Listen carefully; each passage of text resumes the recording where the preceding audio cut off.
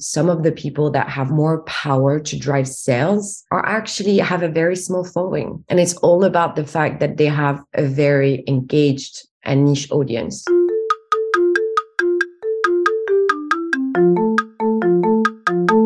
Hi, before we get to this week's podcast, I'd like to tell you that Automated Creative are releasing a book called How to Make It in Marketing, Volume 1. It is a collection of the best marketing career advice we've had from over 200 episodes of the Shiny New Object podcast. You'll hear from some of the biggest, brightest and best names in the industry telling you how to grow your career. You can reserve yourself a copy at this URL. So get your pens out. It's bit.ly, so bit.ly/make it in marketing. So that's bit.ly/make it in marketing. But the make it in marketing bit is in capital letters. So bit.ly/lowercase and the rest is make it in marketing uppercase. I think you should get your heads around that. And enjoy. It's a great read.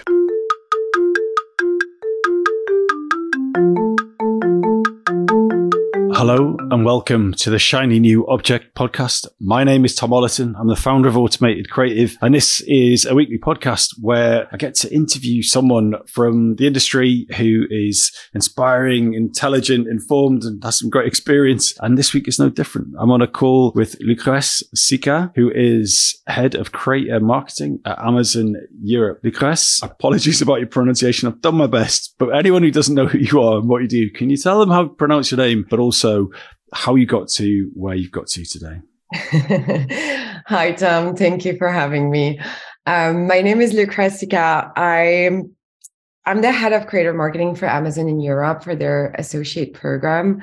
I've been working for the past 10 years across, agencies and brands, and now I'm within Amazon. I studied before literature and then marketing.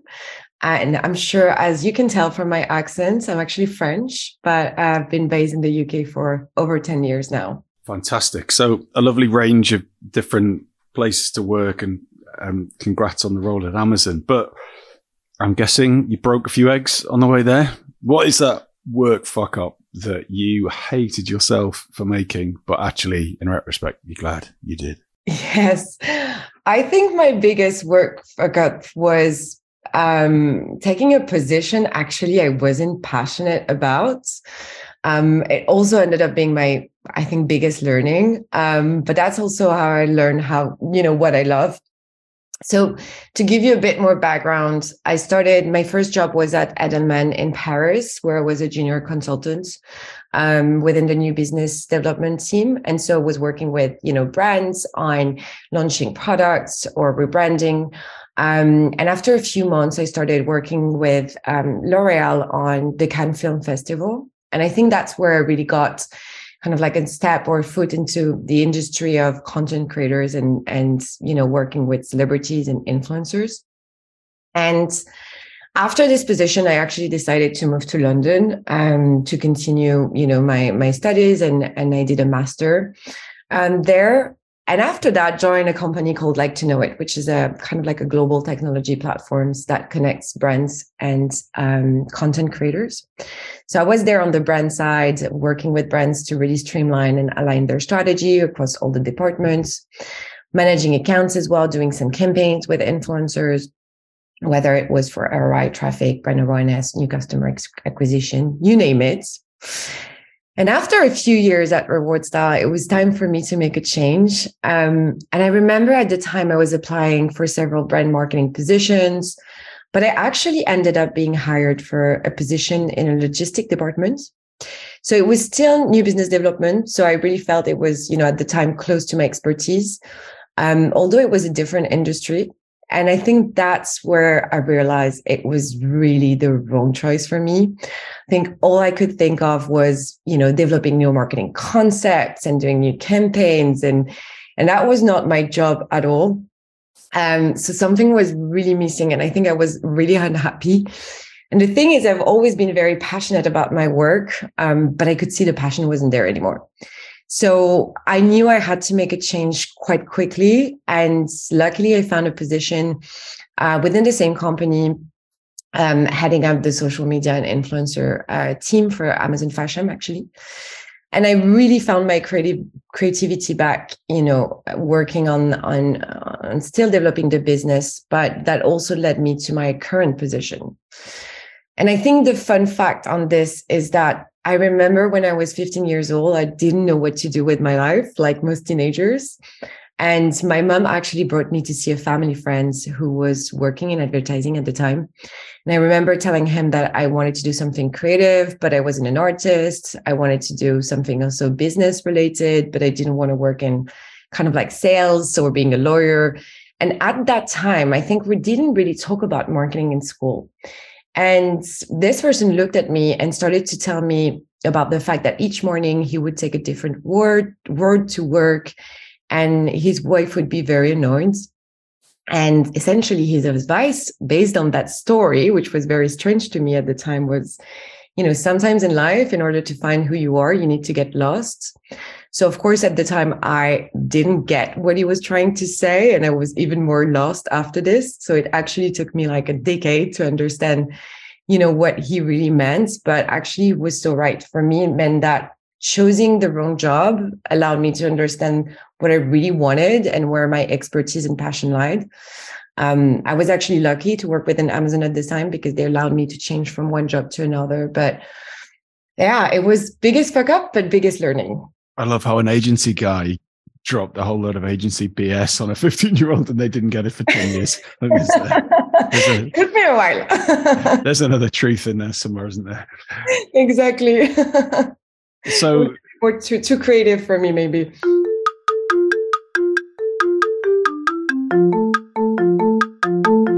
So thanks for being so honest about that. But I'm also keen to know, what is your top marketing tip? What is that bit of advice that you find yourself sharing most often that has stood you in good stead? I think it's a hard one, actually. It seems super simple, but it's a hard one because I do receive a lot of advice. But I think in my day-to-day job, there are two tips that are really helping me, scale the impact of my campaigns. I think the first one is really about automation. I think marketing overall is a broad topic, but, whether you're working on acquisition, like engagement, growth, all three, I think you really need to ensure that you have the right automation process and the right tracking and reporting, of course, but especially if you're operating across several countries. So typically an example of that would be, in one of my roles, I was sending some emails to new creators who joined an affiliate program to educate them. And then I was, at some point I realized, great, like if I'm sending the email in May, all the creators that have joined before that will receive it. But what about the creators that are joining, in June? And so I started working typically on semi-automated email series that would be automated, or like that, the creators will receive after 2 days, 15 days, 30 days after joining the program. And so that's, a typical example of how you can really find ways to be more efficient, to scale across different countries. In my current, role, I'm looking at 10 different marketplaces. But also being more efficient so that you can focus on kind of like other projects as well. And of course, making sure that you have the data to analyze, how well this is performing. And the second one, it's a very Amazonian one, but it really changed my way of working. It's to move away from PowerPoint or Keynote or whatever you're using and start writing documents instead. So I think it's super easy. We've been, used on using PowerPoints whenever we want to create a new project, and it's very visual. And don't get me wrong, I'm still using it sometimes, but I think it's also very distracting from the information that you're trying to share with your audience. On the other hand, when you're writing a document, you have a way to organize a bit more your thoughts and kind of like convey your messaging in a more structured manner. So I think it gives a bit more clarity to the audience. And I mean, believe me, it's way harder to put a strategy in a one-page document because you need to write down, your objectives, why you're doing this, how you're going to achieve it. But I think it also allows more kind of like exploration of, your ideas, your concepts, but also you can include any kind of like evidence and research. So yeah, I think writing a doc versus a PowerPoint really allows you to stay focused on your message, but ensure that your ideas are communicated clearly and effectively. So tell me more about that. No one's talked about this in the podcast. I'm fascinated. And I've heard whispers about this kind of stuff at Amazon. So give me an example of when you would write a document and how you go about that, how long it is, how long does it take you, how is it critiqued? Because obviously PowerPoint is the kind of school uniform of advertising, isn't it? So I'm interested to learn a different way of working. It is. So every time I would start a new project, I would actually start by writing a document. And it doesn't need, I think the best documents are not the ones that are, 15-page long. Because again, I think it is harder to write a 1-pager or a 3-pager. And the idea is really to focus on kind of like remove all the objective or subjective, because typically if you're saying it's going to have a high impact, it can mean different things for different people, right? So instead of using big impact or high impact, actually try in your doc to put a number next to it. And it's way harder than it looks, but at least it really allows you to stay focused on, okay, what is a big impact? What number am I talking about? And how am I going to track this as well? So whenever we're starting a project, we always write this doc. There might be, several people as well supporting the doc from your team or from, external teams. And then I think seeking some feedback from other teams as well on your project is where having a work doc is really helpful, because it can tell you that, maybe your data are wrong, or maybe, there is a way to automate typically the project that you're talking about, or a new tool that, could allow you to do that, basically to reduce the timeline. So I think it's a way for us to connect all together, but also when you're talking about a postmortem, so like how well did your campaign perform, right? It's easier to then go back to your doc and then see everything that you set up and look at what are the learnings in terms of, because you would have to, put together what the processes looks like, etc. So it's really easy once you have your work doc for the project to then tie your postmortem and see what needs to be changed. But of course, having a work doc means that it's not just for you, it's also a good way to share it. And I think just to add on that, if you're sharing a PowerPoint sometimes with, people that have no clue what you're doing, it can be very hard for them to understand what you're talking about, where you're going. And that's how you should structure your Word doc, to make sure that whoever is reading it, they can really understand it. Is there a specific structure or template? Everyone has their own, but definitely overview. What are you trying to achieve? What are your objectives? What are you going to track? And then we always go back to the customer first. So like everything, in the project overview, it's always about how is it going to benefit, your end goal is to benefit the customer. So how is it going to benefit your customers? Okay, look, this isn't what we were planning to talk about, but thank you. It's been a real treat. And often on this podcast, someone says something, my brain's going, right, how do I do that? Thank you for indulging me. And anyone listening to this, I apologize for steering the ship in the wrong direction a bit, but hopefully that was of interest.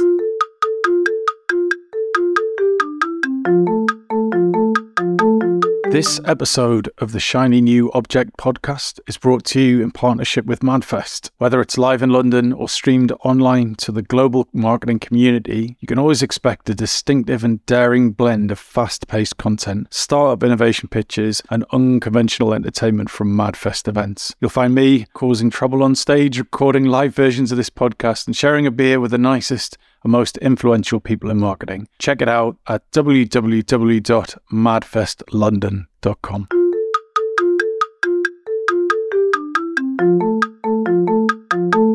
So, shiny new object time. Your shiny new object, Lucrèce, is creator commerce. So anyone who's been around in marketing a while could probably guess what that means, but I want you to be specific. What is creator commerce, and why should the people listening to this podcast believe it could be their shiny new object? So creator commerce is all about content creators. So content creators, they basically have a strong following on social media or, any publication online as well, that really trust their opinion. So they essentially create curated products recommendation and their content drive either like awareness, brand loyalty, can alter shopping habits.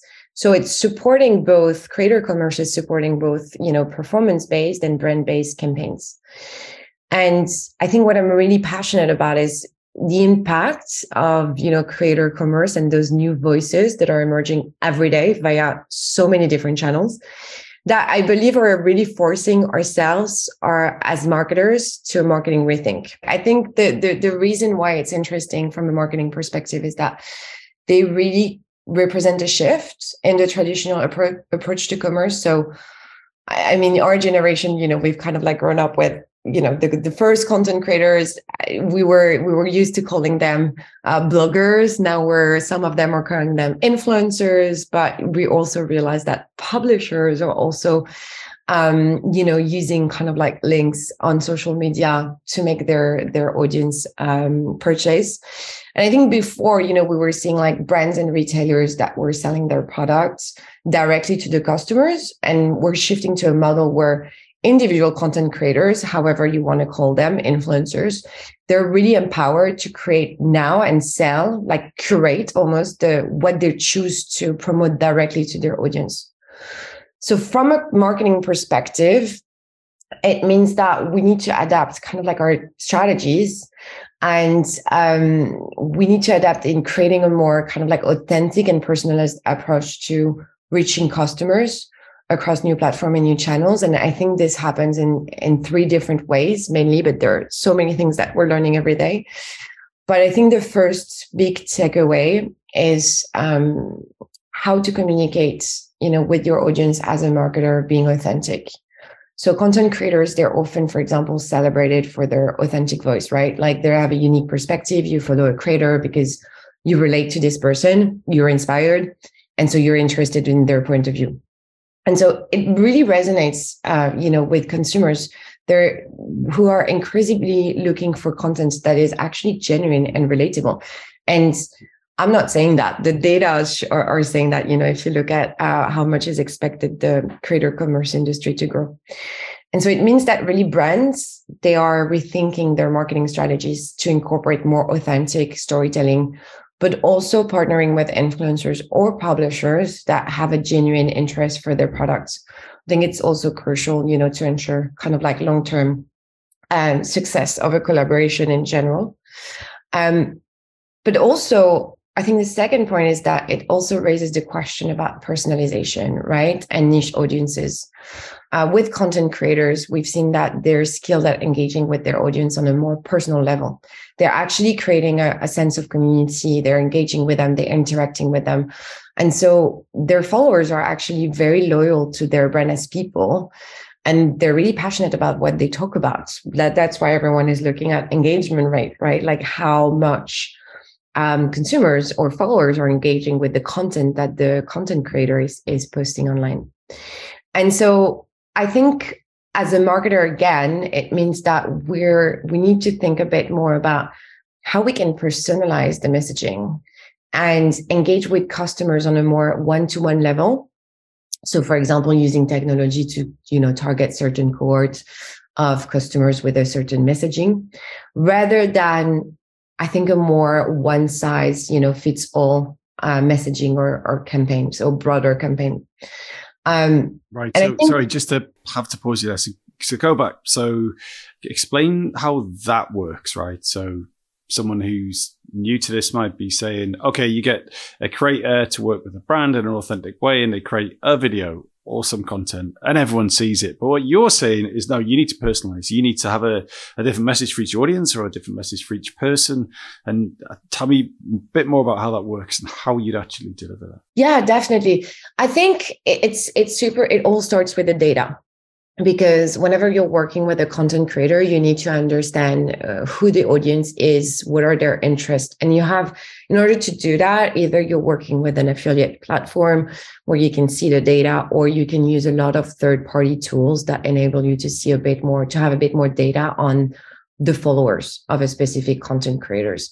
Because, for example, if you're fashion brands, high-end fashion brand. You want to make sure that you're working with the right influencer, for example, that has this niche audience to talk to your customers. So it all really starts with the data in order to understand who to work with. And then I think the beauty of content creator is that usually the campaigns that performs best is the one that are using this data first and then giving the freedom to the content creator to write, what they need to write about. So not necessarily being very prescriptive, because at the end of the day, you're working with a creator because you want to reach their audience, and they know better their audience because they're interacting on a daily basis with them. So I would say, when you share a brief with a content creator, leave them kind of like the freedom of creating what they know will resonate with their audience. And then when they are using affiliate links to like track links, basically on stories, on their YouTube, on any kind of platform, you can actually track the success of your campaign. So you can see how many people clicked on the link, how many people purchased the product, etc. And so what I'm saying in like being more personalized and reaching out new audience is that it's not necessarily working with the biggest influencers who have, 1 million followers plus 5 million, whatever you want. It's really looking at making sure you're working with the right person for your right messaging that will convey that to their niche audience. And actually, when I look at data, I can see that. So, and I know it's always surprising for a lot of brands, but some of the top converters, as in some of the people that have more power to drive sales, are actually have a very small following. And it's all about the fact that they have a very engaged and niche audience.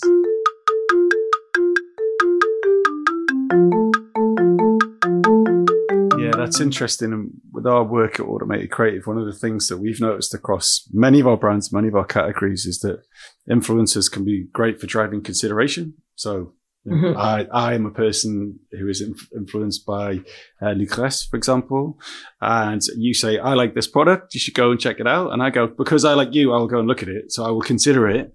Yeah. But that won't necessarily make me convert. And I think that's all about the data that you're looking at first, right? Like, because I think creator commerce is all about this. You have so many types of what people call influencers. You have celebrities, you have, kind of like trendsetters, but you also have e-commerce influencers that are creating this habit. And it's, there is a lot of work behind as well, because they need to create the habits, of, their followers clicking on the products, knowing where to find the right products. And I think now, because there are so many new tools and new platforms that are emerging, it's easier for them to actually create the link and, make sure that they're adding that on a daily basis, on a regular basis to their content as well. But that's also a lot of education, us, educating influencers and creators, but also the creators educating their audience. And I'm sure if you follow someone, I'm sure you follow a lot of people on Instagram or TikTok or Twitch, Tom. Of course, yeah.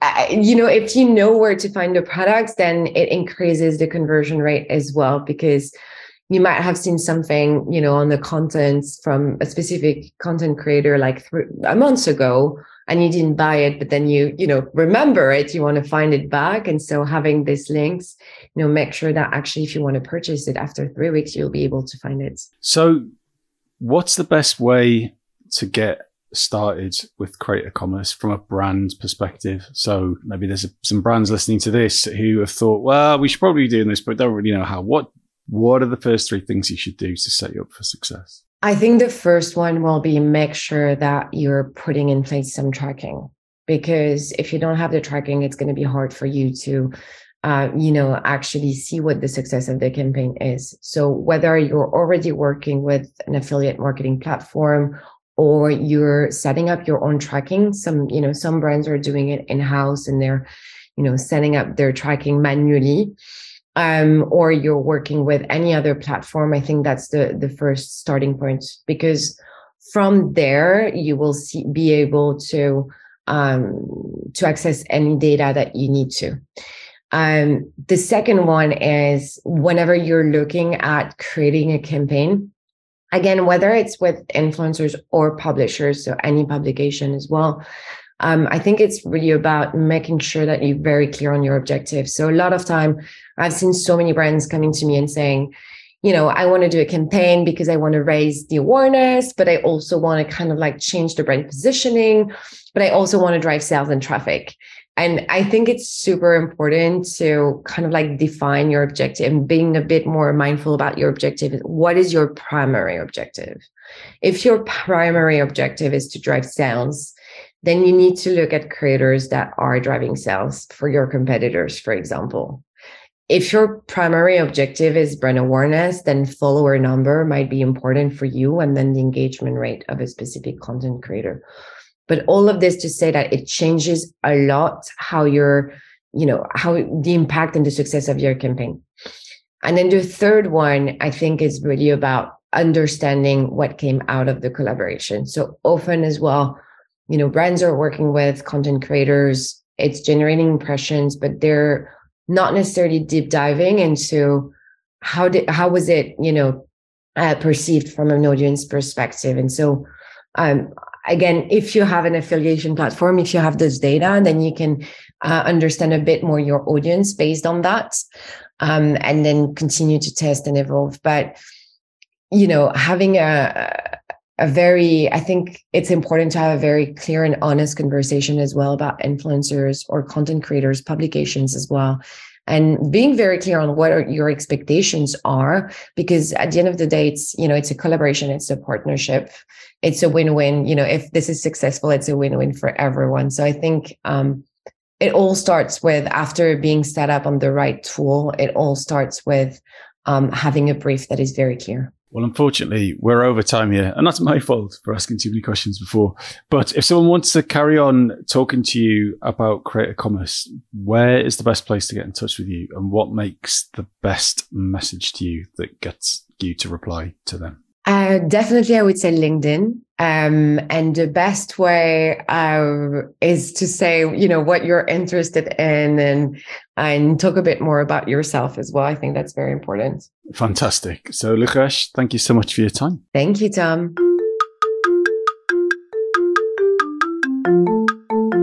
Hi.